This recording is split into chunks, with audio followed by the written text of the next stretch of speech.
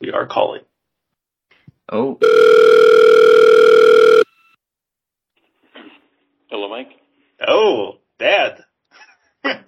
You're on speech, guys. And Hi, Mom Michael. is there too. Lovely. So Hello. I'm surprising. This is our first double introducer. This is great. Wow.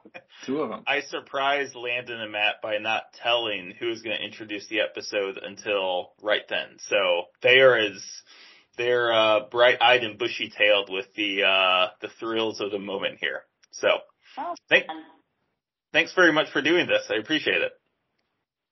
You're welcome.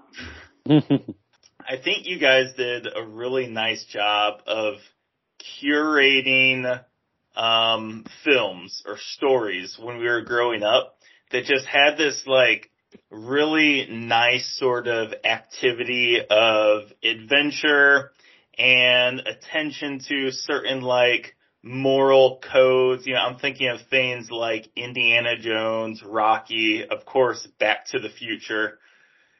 Can you guys like identify that with anything like going on in your minds when we all went to Mr. Video to pick movies? Well, obviously, to your point, we wanted something that would not just hold your attention, with, adventure, but also that would not morally corrupt you. That we felt comfortable in you watching and absorbing, things that sort of reflected our own values. Mm-hmm. Right. Oh, do you have something to add that? No, I have nothing to add. Your mom's described it very well. Right? Okay. The second reason that I thought you guys would be a great presenter of the episode is obviously the films take place in what year, Mom and Dad? Let me put it this way: the first year he goes back in time to what year is that? 1985. No. Oh. Yeah, right. Starts in 1985. Right, 1985. So. Marty's parents, Lorraine and George, I know they're a little bit older than you. They were in high school in the story when Dad was probably just out of diapers. Mom was in diapers in the fall of 1955. But my mom is pretty advanced for her age. She might have been out of diapers already after that. So when you guys saw the film, was there anything like from your like childhood or growing up in Belleville, since you guys both grew up in Belleville, Illinois, any particular like images or memories that you remember just sort of like coming to you when you saw that kind of landscape and that sort of life recreated on the screen? I think I was particularly impressed with the nostalgia of the whole thing. Being those early years of our lives, the music, brought back happy memories of watching my mom and dance to some of the music that they played, on the jukeboxes and in the band. And I guess that was particularly of enjoyable memory of watching that in the early version of the very first version of the movie, right? Mm-hmm. Yes, to your point, Michael, it's like Dad and we obviously don't remember 1955, but certainly a lot of that same culture existed well into the 60s. Right. Mm-hmm. So it's always fun to see visions of that, memories of that, I say. Mm. Yeah.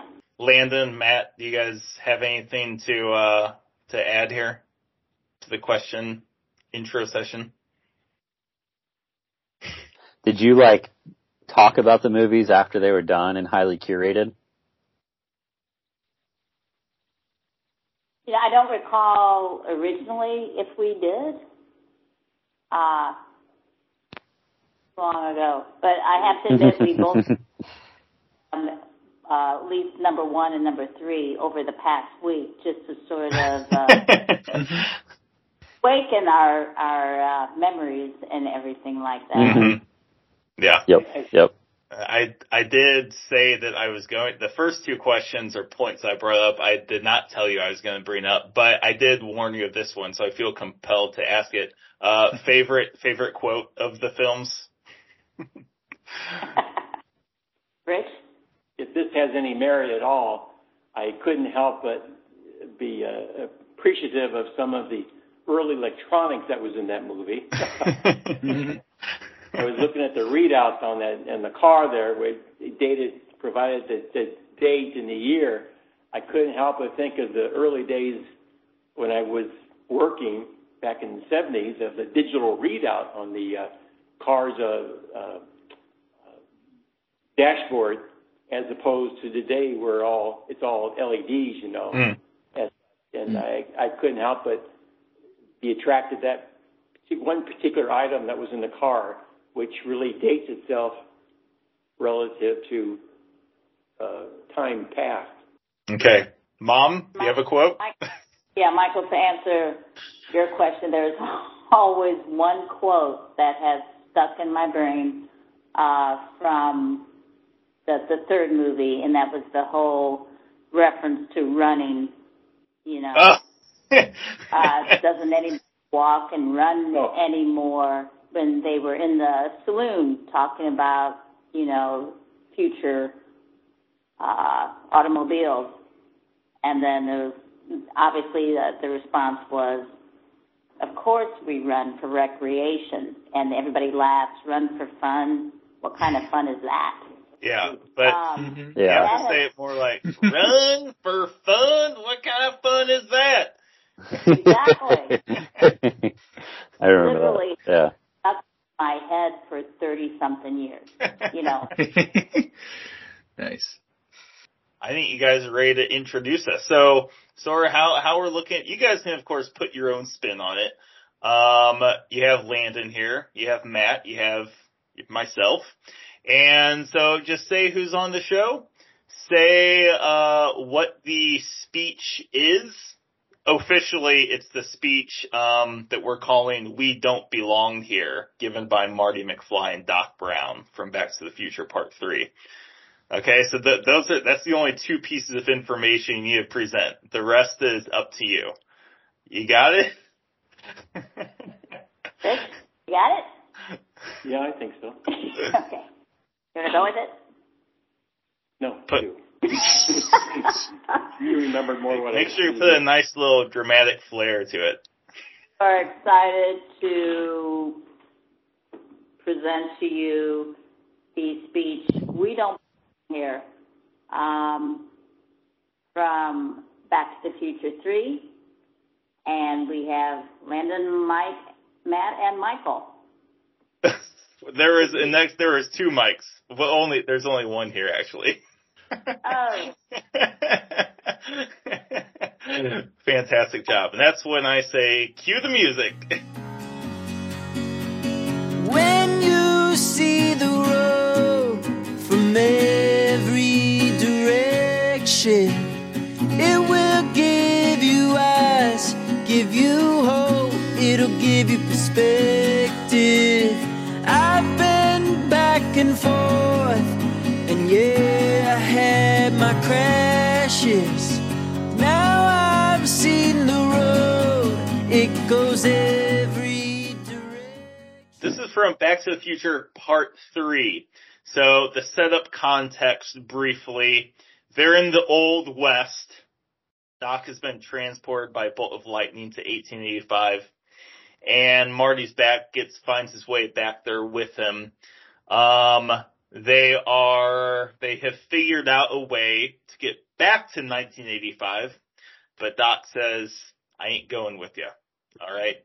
You know what? That's actually a really great transition into the actual clip from the film audio that we'll play.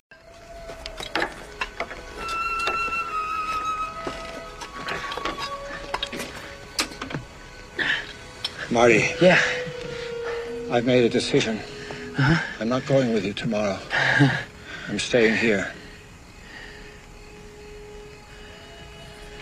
What are you talking about, Doc? There's no point in denying it. I'm in love with Clara. Oh, man. Doc, we don't belong here. Neither one of us. You know, it could still be you that gets shot tomorrow. This tombstone could still be in your future. Marty, the future isn't written. It can be changed. You know that. Anyone can make their future whatever they want it to be. I can't let this one little photograph determine my entire destiny. I have to live my life according to what I believe is right. In my heart.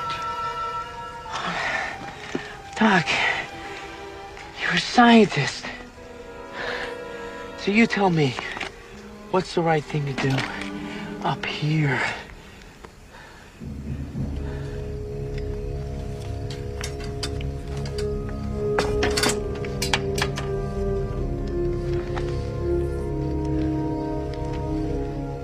You're right, Marty.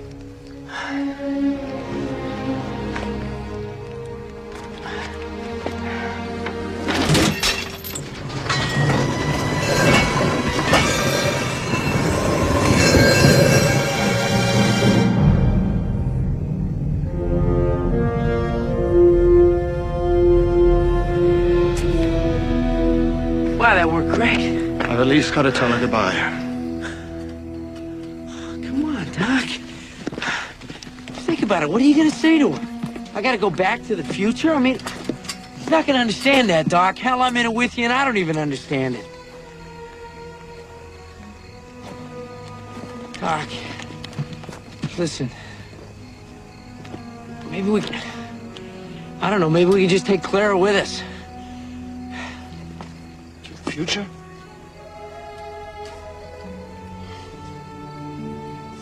You reminded me, Marty. I'm a scientist, so I must be scientific about this. I caution you about disrupting the continuum for your own personal benefit. Therefore, I must do no less. We shall proceed as planned, and as soon as we return to 1985, we'll destroy this infernal machine. Traveling through time has become much too painful. Are we allowed to play it? You know what? I'm just going with it, since we're obviously not making money with it. Fair enough. Hold on. So why there's like 9 hours of Back to the Future?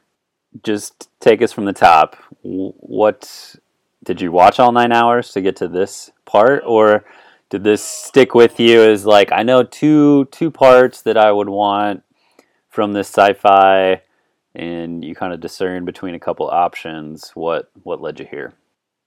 First, I rewatched the last two, over the past 2 weeks. I've always loved the Back to the Future films in general, more than most kids, I would say. And, I probably watch this film every other year, one or two of them.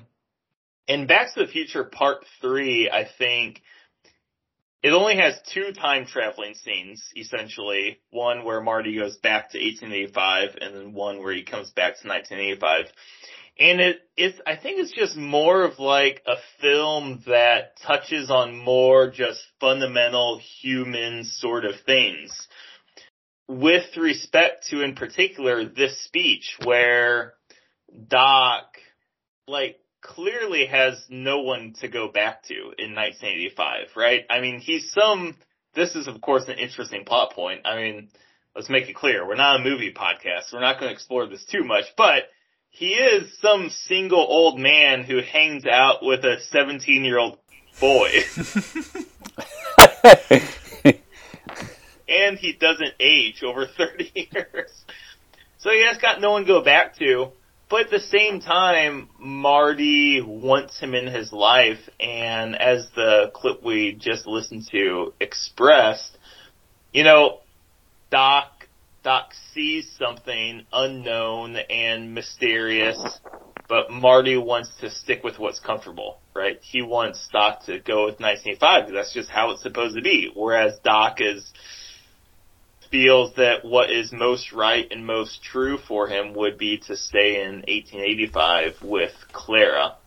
And I think the music in these films is done by Alan Silvestri. He does such a great job. he also does the music for Forrest Gump as well. He partners a lot with Robert Zemeckis. And just the, like, acoustics in that clip you listen to, just, they really bring home in just the whole, like, landscape of the Old West as well, just these questions of, like, what if? So that, like, question is core to all three of the films, of course. What if, and the sort of dynamics with free will that we'll talk about. And then, like, how do you know things, right? Because in that clip, Marty is trying to tell Doc, like, no, don't listen to your heart as you conceive it to be, listen to your head. And, you know, Doc obviously ultimately listens to his heart. So, yeah, I thought that this scene most powerfully sort of brings to the forefront a lot of the questions that all of the Back to the Future films sort of comment on and visit. What, based upon what I said, like, does any of that stick out to you guys when you remember watching the Back to the Future films growing up or more recently? I think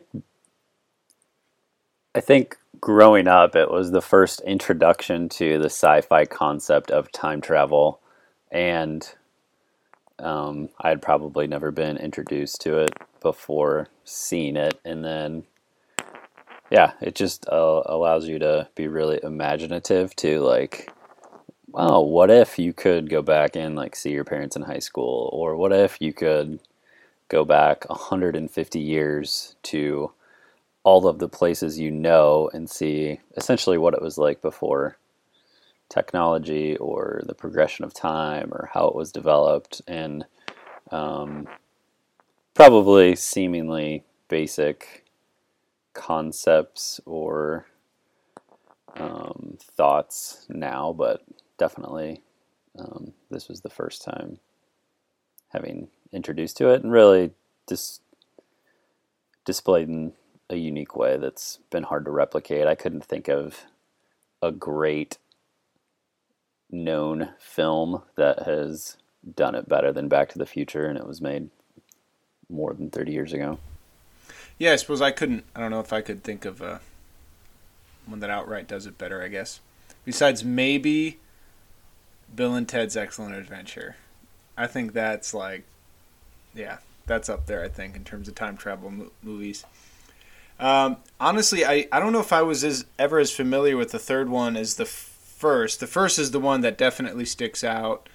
I think I just kind of related to the story. Not that I was, like, bullied in high school, but I don't know. Went to a big high school, 1,100 kids in my graduating class, and, like, definitely felt lost in the shuffle, you know. So I kind of related to that narrative of Marty's dad, you know, kind of summoning courage to, you know, stand up for himself and, you know, make himself known in some way. So, but yeah, honestly, the third movie, I didn't get to watch it this week, and that's, I don't know, I know I've seen it, but it's been a decent while. Yeah, I guess the first one is the one that really sticks out in detail. But do you guys remember, like, you know, more so like college years, encountering, well, let me put it this way. Prior to this outline in this podcast episode, I mean, were you familiar with the hypothesis, if you will, that free will is an illusion? Yeah, I think a long trot philosophical debate that I brushed up on a little to prepare for this. How would you like to dive into free will? Well, I mean, I think it's just sort of fun to hear about, like, our first encounter, because I definitely remember in college beginning to, like, experiment with the dark corners of the internet with these kinds of things, where whether it's the Philadelphia experiment or free will is an illusion. And yeah, I remember it is one that's brought up a lot. I remember it was some article about how if you scan someone's brain, you can, you know, in the appropriate way, then you have the ability that you know what they are going to choose before they choose, right? And that was brought up again today in the podcast I listened to with Sam Harris and Lex Friedman. I remember hearing that for the first time and being like rocked,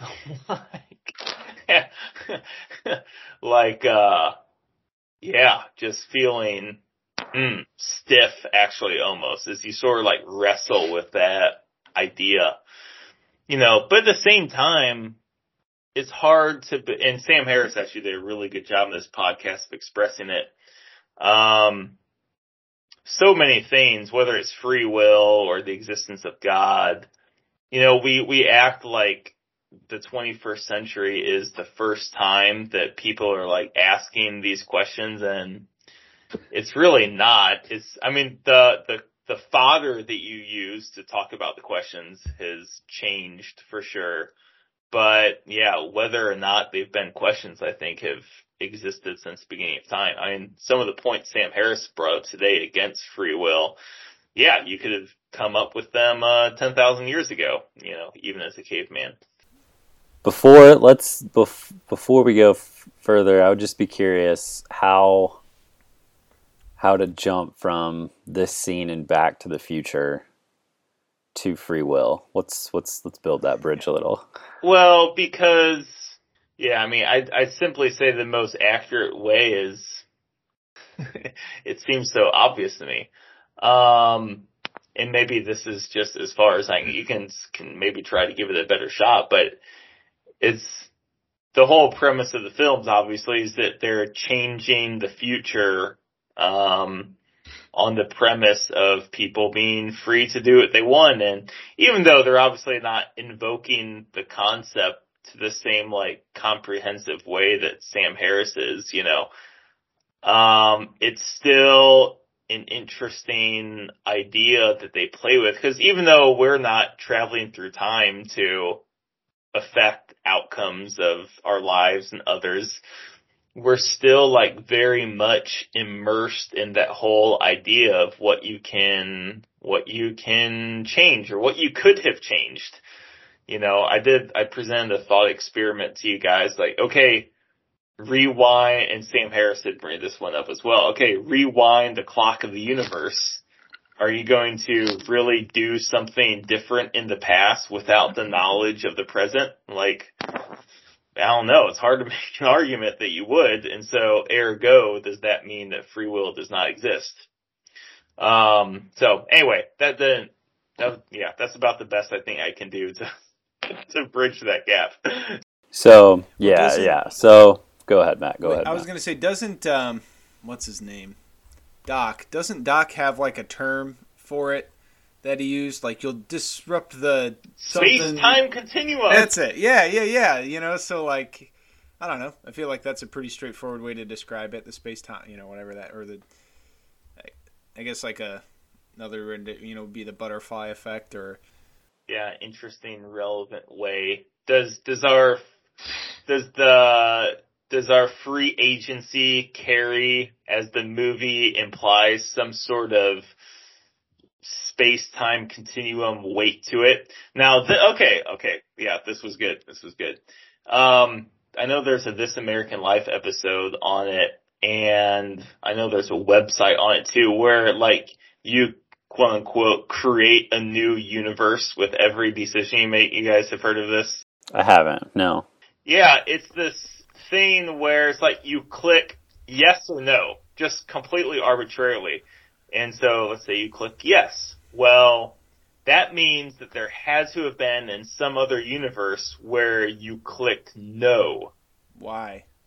Well, someone would have to, who understood the concept of multiverses, would be able to explain that. But I think it's something to the effect of that everything that could exist has to exist. I think it would be something along that line. But anyway, the point that's more relevant here is that even that concept, which is at least rooted completely in scientific thought, even if it's not what's actually the case, it's still rooted in scientific thought. Even that is still attributing some sort of objective weight to agency, to decision making, just like Doc. Yeah, if I had to try to explain it, it's time and outcomes have happened. They're now 85 to 55, 55 to 15, 15 to 1885. You know, they're like 3 or 4 iterations deep into outcomes of their time traveling escapades. And yeah, in that point in the third movie, with people disappearing on and off pictures, them knowing the events of the future, hinging on, do they go back, do they stay, do they take this person with them? In this conversation, they are still able to try to weigh all of those things and have a fork in the road, left or right, which would mean that free will is heavily on their shoulders, I suppose. And they don't know all the ramifications in the moment or later that would occur. Perhaps, I don't know, breaking down the space-time continuum and dissolving them into a million little pieces. It isn't determinate. It's more like indeterminate than free will, maybe. Certainly free will.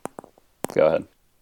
So, Matt, we haven't heard from you any juvenile encounters with the concept of free will as an illusion. Yeah, no, I definitely remember having some type of discussion like that, and it wasn't me, but and this wasn't even anyone who had beliefs even close to mine, but he just thought it was stupid that this other guy was skeptical of free will. So he just like smacked him and was like, "Oh, sorry, I didn't have a choice." Like whatever, just kind of one of those idiot college art. Not like an argument, but I don't know. I think it kind of got a element of it across in that, which actually I think this was referenced in I forget which article, it was the Scientific American or the Atlantic, but just how like important free will is to just the society functioning. He obviously didn't make that argument as intelligently as they did, but I think it got that, this. I mean, he wasn't saying this, but in his actions kind of spoke to the, this is just totally not our experience, and there's some weight to that, even though like you can try to dismiss it and describe it away. I thought it was an interesting point. That's another good way of thinking about the example that was brought up in the Atlantic article regarding cheating on tests. Matt, why don't you explain that? And I think we can sort of keep running with this particular dimension of the idea. Yeah, so an article in the Atlantic about, I think it was just titled "There's No Such Thing as Free Will." But there were a range of studies, one of which was when asked to take a math test with cheating made easy, the group primed to see the group who is likely to see free will as an illusion proved more likely to take basically to cheat. When given an opportunity to steal, they took more money than they were due from an envelope of $1 coins. Those who believe in free will, free will is no longer, just took more. On a range of measures, let's see. And then there's later on in the article, it says the list goes on. Believing that free will is an illusion has been shown to make people less creative, more likely to conform, less willing to learn from their mistakes, less grateful toward one another. In every regard, it seems when we embrace determinism, we indulge our dark side. It's just not, which I was kind of surprised that like all of these, as much as science has been used, I think, to debunk the idea of free will, there's also a lot of, I guess, scientific, even as much as, I'd say scientific reasons to maybe not believe in it, but at least to identify that it's a meaningful part of human experience. And I don't know if that, I think it's just how meaningful it is, I think almost is an argument for its existence. Like, how could something that influences everyone so dramatically and in such a way that is universally seen as a positive, like, how would that not exist in some way? You know, I know it's not an ironclad proof, but... Yeah, no, I think there is a lot to that. So, Sam Harris made a really interesting point that I wanna that all fits in the same sort of Well, I'll just express his point. So he put it this way. So the question was posed to him: what would you need to see in the world as evidence that would convince you that free will exists? And he said nothing. There is nothing I can even come up with that would convince me of its existence. In contrast with something like, what would I need to see to believe in ghosts? That's the example he used. Well, we can all think of something like that. Well, I need to see something like wispy in the air or something, and, maybe you'd get a recording, or you need to encounter 1 billion people, something like that. Or what do I need to see to believe in a flat earth, or anything like that, right? We can all logically think of those things. But free will, and I admittedly agreed with him on this point, I cannot conceive in this really tidy way of what you would observe to be true free will.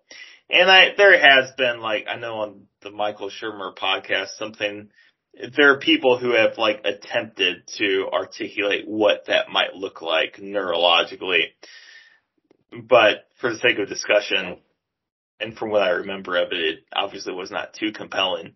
But what you said, Matt, is really powerful, that you have this flat earth, okay? I would argue that no one is believing in a flat earth and they're performing at a higher level in their relationships or something because of that. Now, maybe you could make the argument that because maybe they also happen to be, particularly devout Christians and the rest of their life is better. Okay, well, maybe I'll believe that. But it's not specifically because they believe in a flat earth. Whereas this study that you're referencing is specific to free will, even though they cannot conceive of it in the way that Sam Harris is getting at, some sort of clear-cut, this is what it is. Yet the fact that I would presume that every culture has a word for it, free will, yet we can't nail down what it exactly looks like. Yet it has this profound effect on one's own life and the vitality of society. Let's agree or disagree. Belief in free will, whether or not free will is true, makes a human more human. Agree. Yeah. If a plant is not capable of using carbon dioxide to build itself up, would not one argue that, it's really not fully expressing its plant nature, right? If all plants just sucked and there's these withered little things, we wouldn't really call them plants. They'd be these unnoticeable little crumples of biomass or something, right? They would be nothing.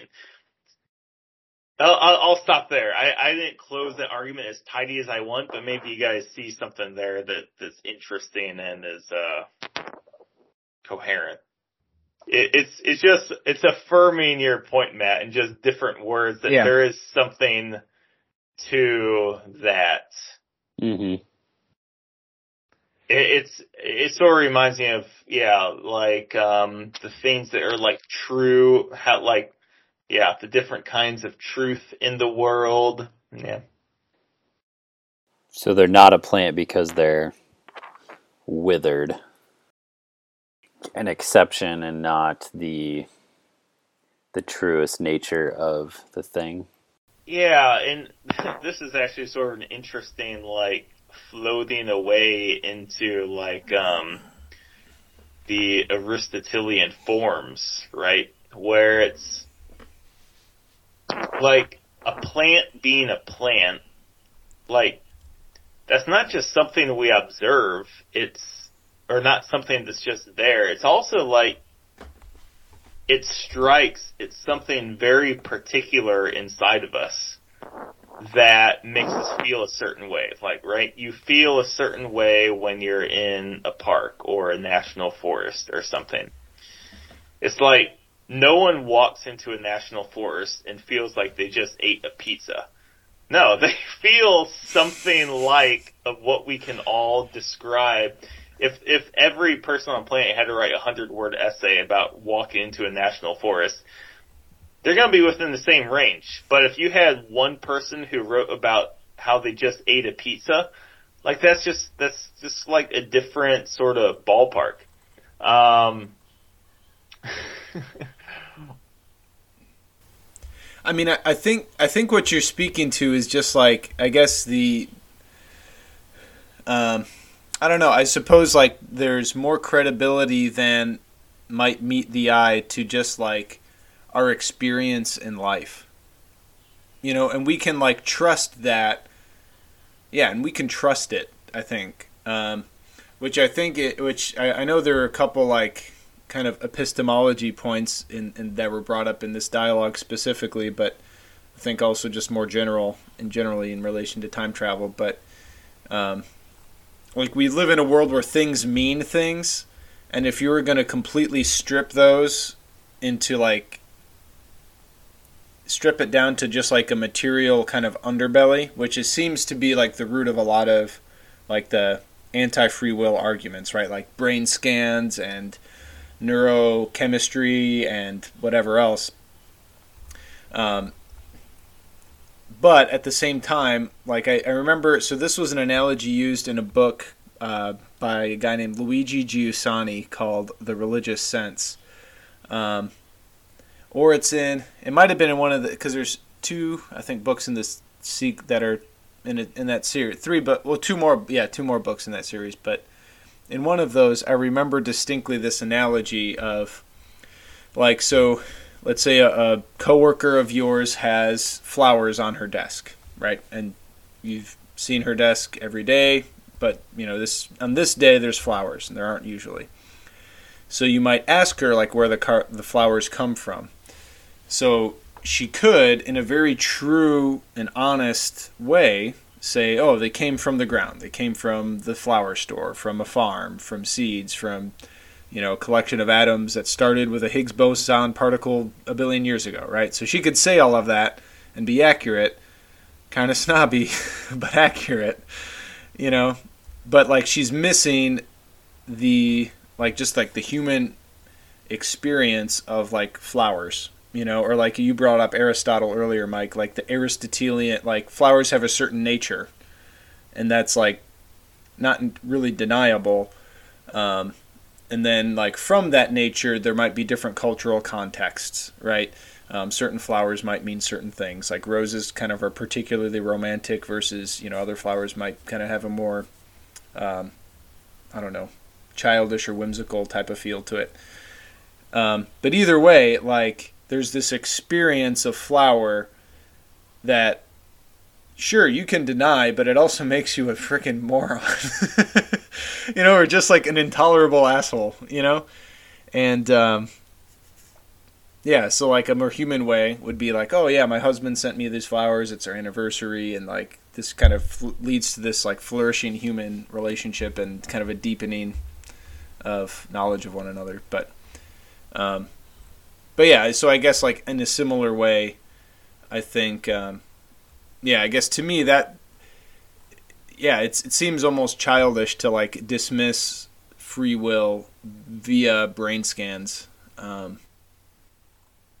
don't know if you guys ever done the thought experiment of if we were to if we were all to sort of just lean into Sam Harris, and I want to over-demon. I've spoken positively of Sam Harris on another podcast. I like a lot of things he says, but he'd appreciate our antagonism here. If we were all to say that, yeah, let's all really lean into what Sam Harris says. Free will does not exist. And so it's important for us to do the work to rid ourselves of that illusion. Like, what would that look like from an elementary to a collegiate setting? And even if it's not free will, just you can even say, like, God not existing. If we were to codify that in the same way that for centuries we codified God's existence, or codified free will, or codified any other sort of like philosophical truths, like what would that look like? Have you guys done that thought experiment before? Not in particular to free will. So, well, like I said, expand it to any or nihilism, or anything. And here's sort of things like that I see in my head, in my imagination. You'd have these schools developing where you have your Sam Harrises teaching the kids, and there'd be kids, obviously some kids who are drinking it like Kool-Aid, just like anything, People drink Kool-Aid of any sort of faith group. But then there'd also be kids asking questions like, why is it then that when Steve over here, he believes in free will and he does better on his test than me, who believes in what you're teaching? Like, that doesn't make any sense, Mr. Harris. Like, or why is it that Steve over here is more generous with his things, but most of us people who accept the fact that we can't control our destiny, it just is what it is, tend to be more selfish with things, right?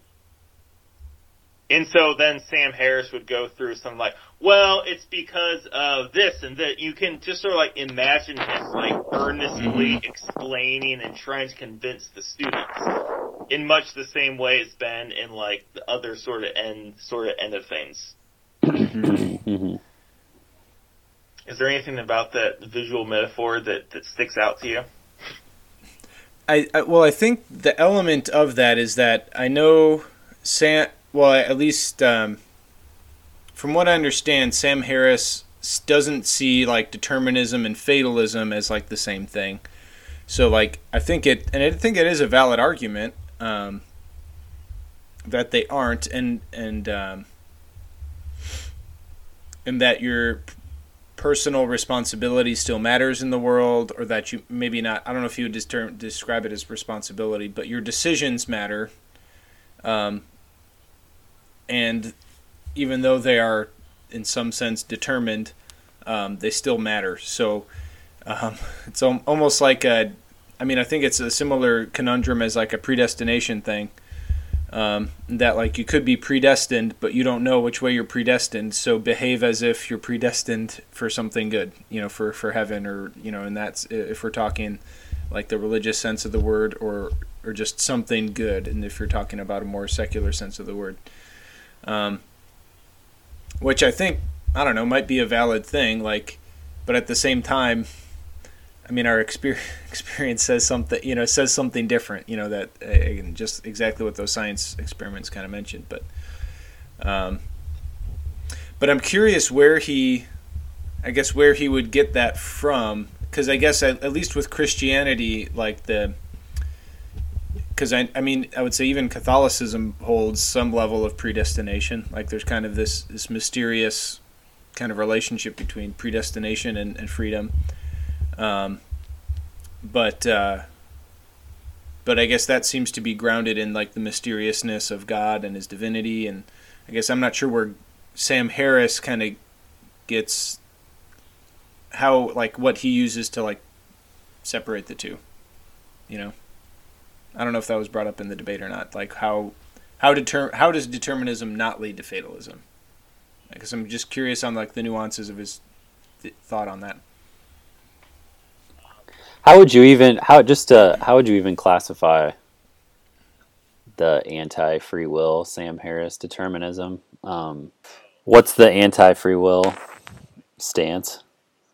I think the simplest explanation they gave that I can remember goes like this. Did you choose your genes? No. Did you choose your parents? No. Did you choose all the circumstances that put you in your moment now? Well, okay, that's a trickier one because the closer you get to the moment now, the more control it at least feels like you have. Yeah. And so the answer, well, he would say no. And in fairness, he explained it pretty well in other ways. So therefore, even though it feels like in this very moment you have free will, then it's impossible. You can't have it since you control nothing up to this point. Again, he does a much better job, but something along those lines. So does he like use it for any call to action? One, he recognized, as we discussed, our younger selves going probably laying awake in fear that night when we went to bed, when we read that article about free will being an illusion. He did say, if you don't like this and it scares you, stop listening right now. Because one of those articles that we were reading for this said that, yeah, some people do get freaked out reading about this idea, understandably.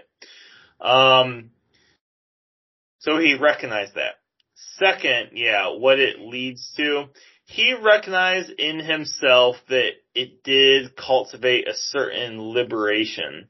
He did emphasize that, it makes me a less hateful person because Joe Blow, who goes and shoots out in elementary school, well, he's really just like a virus or a hurricane.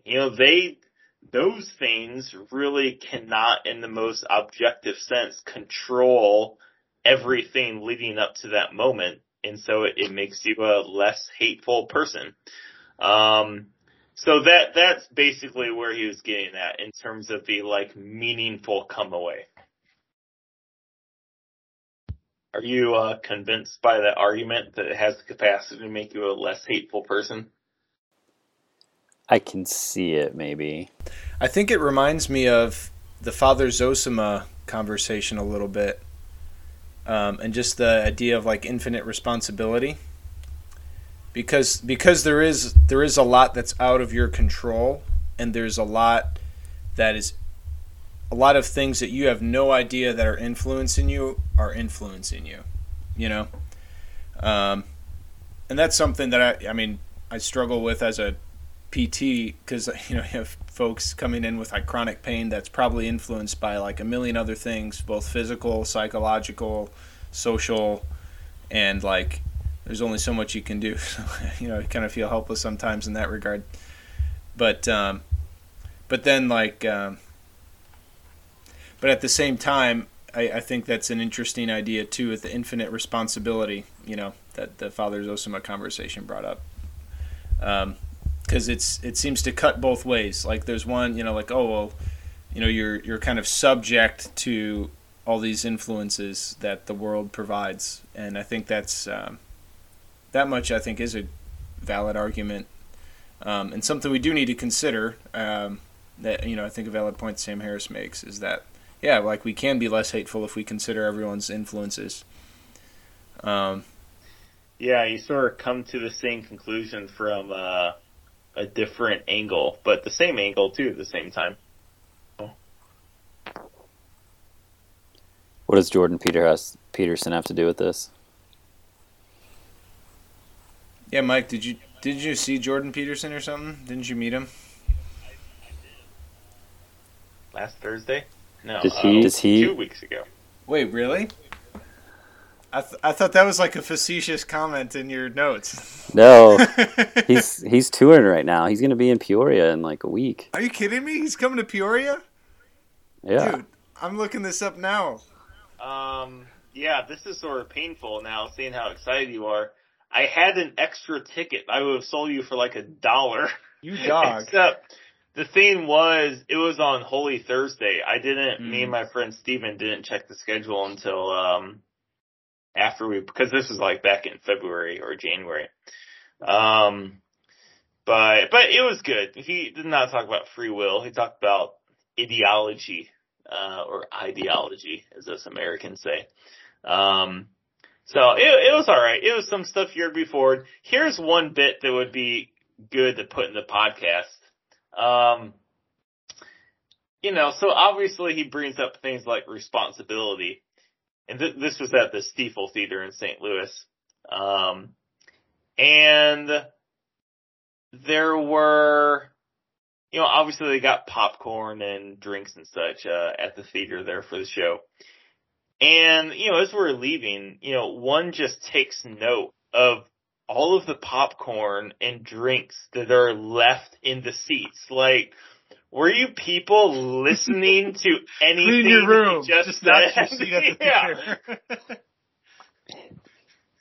And it's disconcerting too, and not just ironic, because it's like, how many people are listening to Jordan Peterson just as like entertainment, essentially? Like, you're just the same piece of garbage who is watching the 14-year-old girl who is great at a Britney Spears impression. I don't know if that TikTok exists. It probably does. But, right, exactly. But, like, what differentiates them at that point? Because I bet that the Jordan Peterson fan who leaves popcorn in their seats thinks pretty highly of himself. I'm going to say himself because it's much more likely than the girl who's watching the Britney Spears impersonator. And it's interesting. Yeah, well, it's interesting. I suppose this does sort of tie in because it's like, yeah, that girl watching the Britney Spears impersonator, she is at least not falsely proud. She's not. Yeah, she's not watching Britney Spears as if it's a moral virtue. She's just right. Versus the person watching Jordan Peterson, and if they're not applying it, you're just sort of It is just entertainment. Yeah. Where does Jordan fall on free will? The most specific thing I remember him saying on it is something to the effect of, I've seen the arguments for it.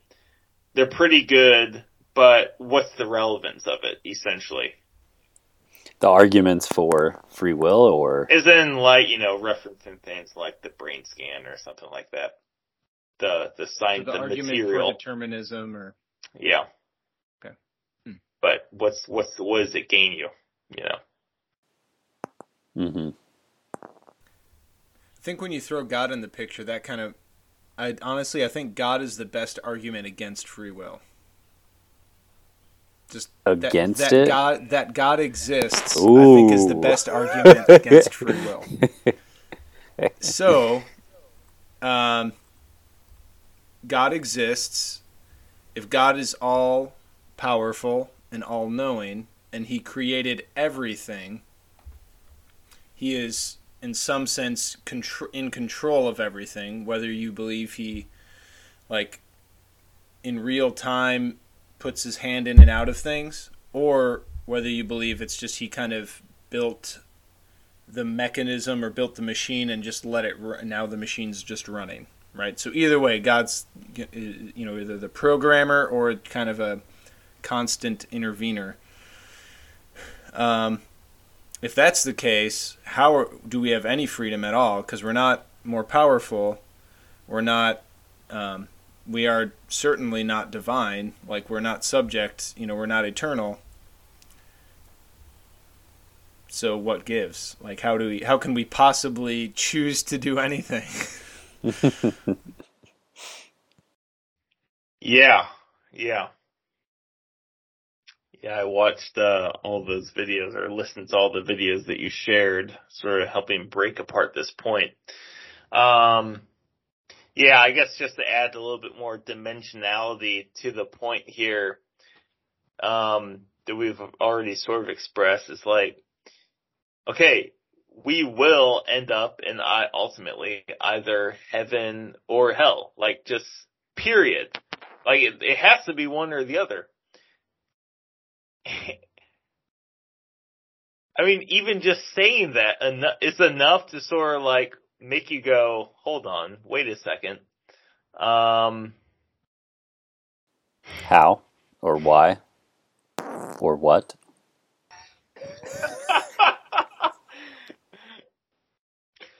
Okay, there was, I probably won't express this particularly well, but the whole idea of like the first cause, sort of, argument for God's existence. Okay, so let's sort of run with the idea that, and this actually metaphor is used for theistic evolution, but let's say that God is the pool player, and he breaks open the triangle, whatever it's called, of balls. And he sends all those balls running. If we were to say that an appropriate metaphor for consciousness and free will is that one of those balls stops, changes direction, and runs to some other hole, we say, okay, that's free will, that's consciousness. But then what just happened to that pool player who if you shot this rack of balls, that's what it's called.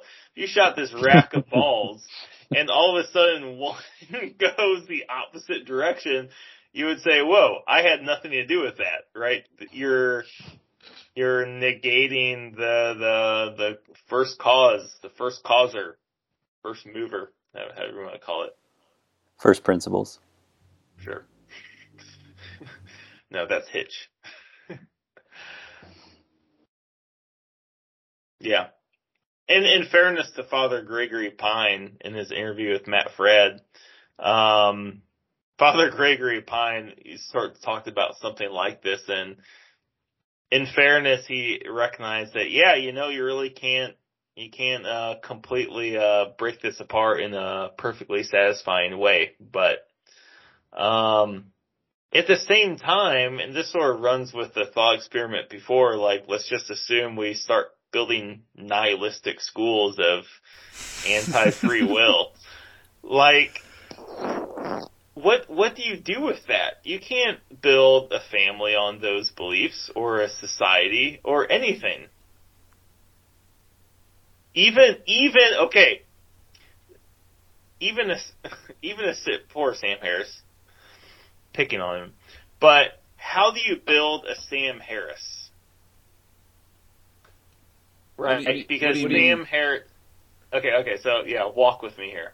Okay. Sam Harris, he had to have gone to some kind of grade school, had to have gone to some sort of high school, some sort of college. He had to have a mom and a dad who were interested in giving him good nutrition, giving him love, so he felt like acknowledged, and all these different things, which are crucial for helping him along and develop in a holistic way. Until he got to the point where he came to this truth, quote unquote, that free will does not exist.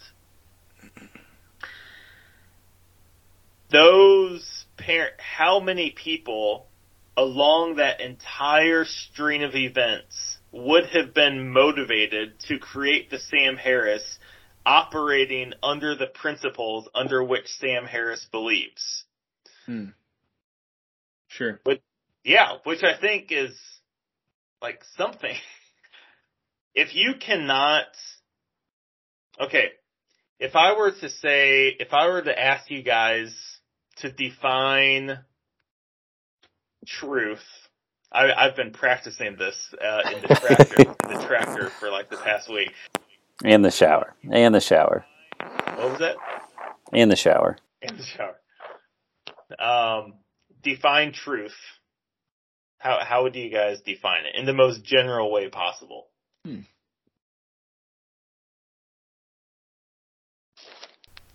Are you like Pontius Pilate right now asking us what is true? What does Jesus say? John 20. Dang, actually I haven't thought about that in a long time.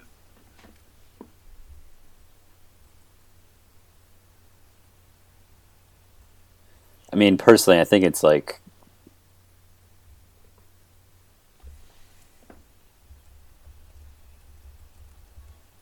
I think it's probably God's wisdom, best represented by the way Solomon discerned how to,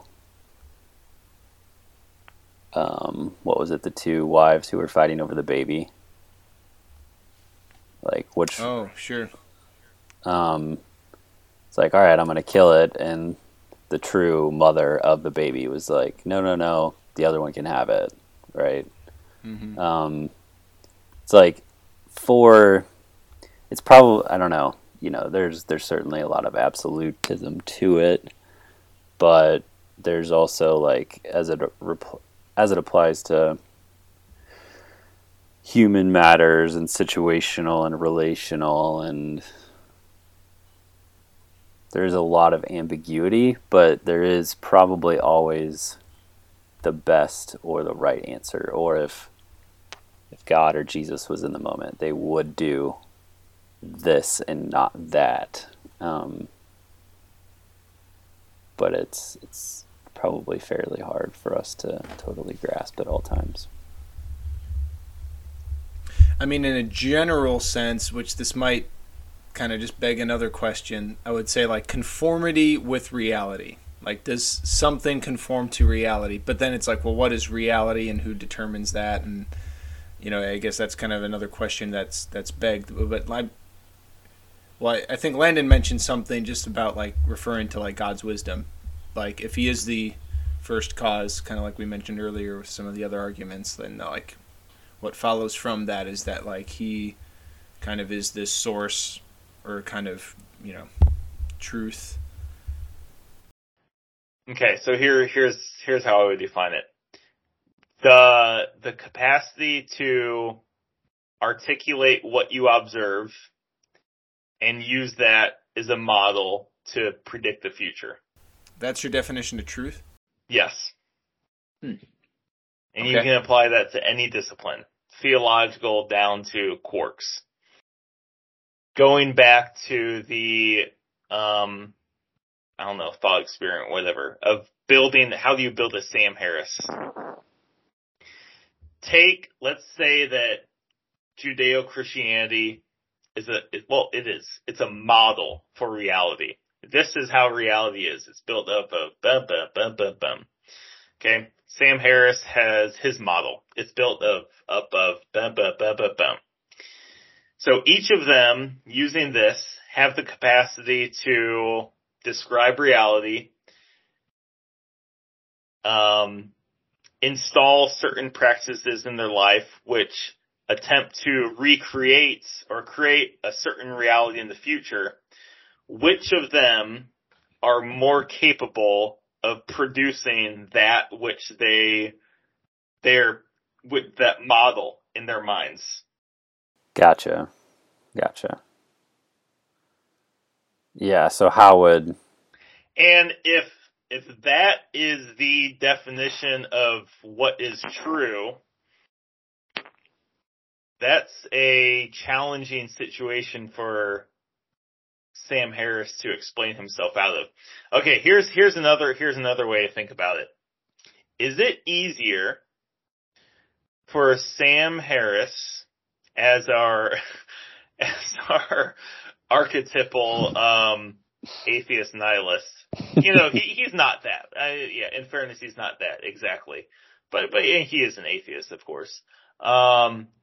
is it easier to evangelize atheism and advance a culture that arguably does immoral things on some secluded island? Is it easier for Sam Harris to go there and change them in meaningful and positive ways? Or someone with a Judeo-Christian model of reality? who can evangelize better? Evangelize in like a very basic idea of it. And take the model in their heads of reality and try to use that in order to advance this other culture. Well, that's why I asked you earlier, like, about Sam Harris is like, what's his call to action? And I think that would come into play here is like, how does it help me, or why is it great, or what deep unknown truth inside of me does it unlock that I've always known is there, now is just so compelling that kind of explains the world around me and my place in it. Like, I don't know if Sam, I don't know enough about it to... You know, like I said, you know, his big things was it liberates you from hatred, it makes you more compassionate. I'm sure you can sort of glean where he's coming from there. So we've sort of discussed our juvenile selves being shooken up potentially by free will as an illusion. How would you go about explaining to your child, let's say they're more advanced in age, they're 13 or 14, Abraham just discovered the dark corner of the internet from the Atlantic. The free will is an illusion, and he comes to you all angsty and upset, sits on his face, says, "Dad, is free will an illusion?" And you put that 400-pound weight back on the rack after your back squats. And Landon sends his servants away. How do you guys explain it to him? Well, if I've just got done squatting 400 pounds, I think we're already in an alternate universe of some sort. So I don't know how it plays out there, but interesting question. I suppose to some degree, I think I might. I don't know. At least my inclination is to do something a little flippant and goofy, like kind of knock him over or mess with him, or steal his hat or something, and because I feel like, I don't know, a kid might like shock a kid, in a way that their prefrontal cortex hasn't developed enough to appreciate. I think this take him out back. No, but because I think there's something to that is true. It's like, oh, sorry, I didn't have a choice. It was predestined, free will's an illusion, so I might kind of goof around with him a little bit on that. And if I would assume he would press a little bit, at least if it was like a real thoughtful type of thing, if he was actually bothered enough to, ask his dad about something like that. I would ask him what the arguments he read were, and I would probably let that dictate things. But I don't know, like that. I remember reading that example with the flower, and it wasn't directly that flower example wasn't directly targeted towards free will arguments, but just more or less towards like material reductionism in general. Because I feel like the best arguments, the arguments against it are either material reductionism or God predestining everything. I feel like those are, I don't know, like I don't know if there's any arguments that really don't fit those two categories. Well, mine would be really easy. I'd just sit him down and be like, son, there's only two things that are free in life. Your will and your last name. Oh, what up? That's good. And then he would say, no, there's one thing. I'm a thrive. Okay, Matt, anything to add to God's biggest proof against free will? Yeah, I mean, I think in some way, I mean, it depends on what you mean by free, right? So what does free mean in free will? Because this, yeah, and I think that's something that all of the, I guess, I mean, granted, I haven't heard Sam Harris directly. I guess at least the smattering of arguments against free will, of more or less, at least that I guess I'm referring to here, are more from the articles, the Atlantic and the Scientific American article. But what is meant, but like that's something that none of them ask about or like kind of define as an operational definition, right? Which, like, well, if you're does something that we don't define exist? Well, it depends on, it depends on how you define it. And I think that's where, like, at least theologically, like there's a little more meat to the term freedom in that, like, is as the ability to do what one ought, or the ability to fulfill one's nature, is kind of a more meaty version of freedom. Whereas I know I've heard other, I know Fulton Sheen's big on like kind of drawing this distinction between freedom and license. Whereas license is just the ability to do whatever. You're kind of suspended in space and you have the complete direction, like the billiard ball. Like you're the billiard ball that can backtrack and go in the corner pocket instead of the side pocket. So like free will, like if you're free, you're kind of, there's no restraint for you to do what you ought to do, for you to like fulfill your nature as a human being. To some degree, that's not determined by you, right? And I think that gives a lot of credibility to Sam Harris's arguments that, like, yeah, you didn't choose your parents, you didn't choose your genes. Some people are short, some people are tall. I'll probably never squat 400 pounds. There's just like a lot of things that you don't get to choose, and that influence you in very powerful ways. So, but like, there's still this ability to work within that, to kind of fulfill whatever it is that you were made for, in some sense, to kind of fulfill your nature, one as a human, which, like, I suppose human nature, I think we would all agree, like, kind of revolves around us being made in the image of God, and like God being our creator and our ultimate destiny and things like that.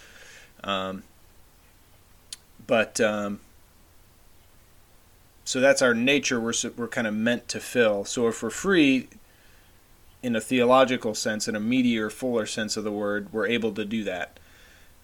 Anything that keeps us from that is kind of restricting our freedom, and that's like where sin comes in. So like free will, so I guess in some way, with the only license we have, or the only free will, if you want to kind of attribute, like, license is equivalent to like what a lot of kind of modern folks would describe as free will. Like, the only license / free will that we have is to sin, or to like error, or to move away from God, because God's always pulling us towards Him. So like in that sense, we're predestined, but like we have license to, I guess, reject that. Might be like, yeah. So I guess in that sense, like I think that's why God's existence is the best argument, I think, against free will, because, yeah, because of that. So, and if we had free will to do good, to me that would in some way detract from God's goodness. If it's us and not God doing the good, versus us conforming to like a goodness that pre-exists us. And then that would also make God responsible for our sin if that weren't the, if we were, if that weren't the case. Right. You could, the films center around the chiastic chiasmic year of 1955 is holding some sort of cosmic significance for the whole universe. And if you guys have 1 year to go back to, just 1 year, and all you gotta do is say the year. You don't have to say why. What year would it be? You have the opportunity to go fix something. Like the biggest fork in the road? Mm-hmm. Yeah. Your biggest fork in the road you wonder about.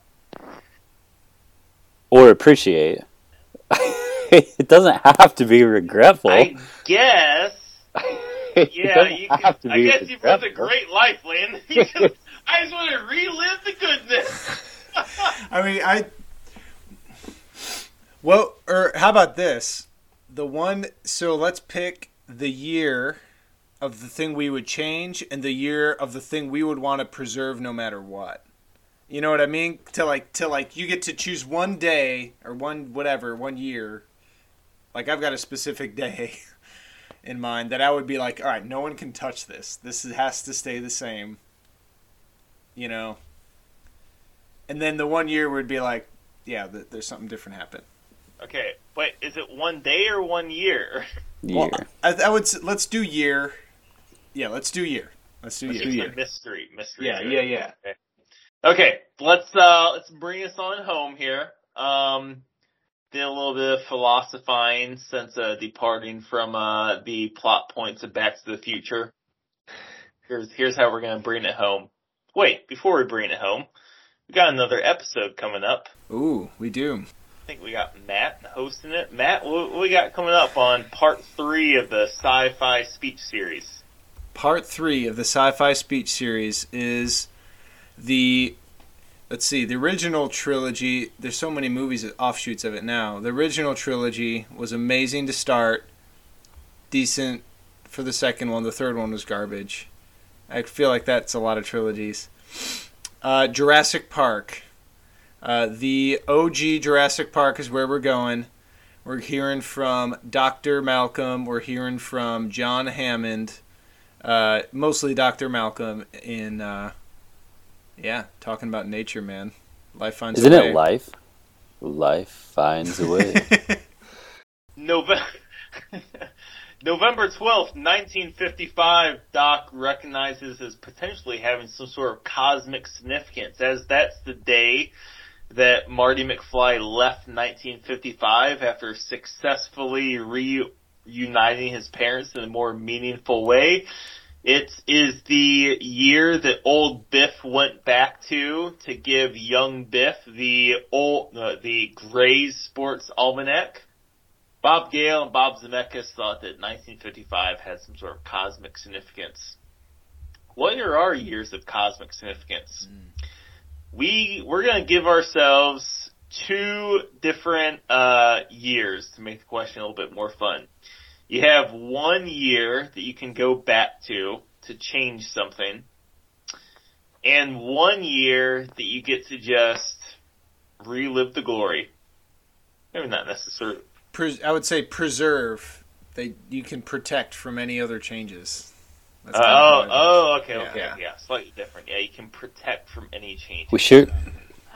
Go ahead. I gotta rethink my answer, but so you can answer both at the same time here. What someone take lead? What you want to change, and then what you want to preserve from that change. But then it has to come after. But you have some liberty with the question. All right. What would you change? I think let's do that first. Round robin. Mine's 2011. Mike. Oh, wow. My first knee-jerk reaction, I'm not saying I would do anything different, but 2015 and 2007. Hold on a minute. I'm tying this back to the movie. Marty goes back. He doesn't change anything. The whole point is to undo stuff he accidentally changed that he shouldn't have changed. Because, everything adds up. I can't even the things I'd want to change. Like I don't want to because I still think. Well, there were a few things that ended So that's up just different, my right? answer. No, can't change anything. But he did try to change. He bought the Gray Sports Almanac because he wanted to give it Yeah, to but his, then they ended up with or Trump. younger. Well, he wanted to bring it back home. What? What? The corollaries between the way Biff looks in movie 2 and Trump are kind of close. Landon would change nothing. Okay, the year you'd want to preserve from any change? 2019. You know what? I'm going to throw you guys a curveball. 2007. That's deep. Deep. 2014, I would say. I think the biggest inflection point for... You would have kicked Mike out of... You would have kicked Mike out, wasn't it? Mm-hmm. Oh, wait, no, that's the preserve year. Never mind. All right. It's a wide range. That's we're only what 32, and we're a 15-year range. A whole year of dwelling in the past. Mm. And you were like in that younger... I've had dreams like that before. Yeah. Huh. Mm. Well, it's been great. Yeah. I feel like now we should have put the next episode sort of thing, but that's all right.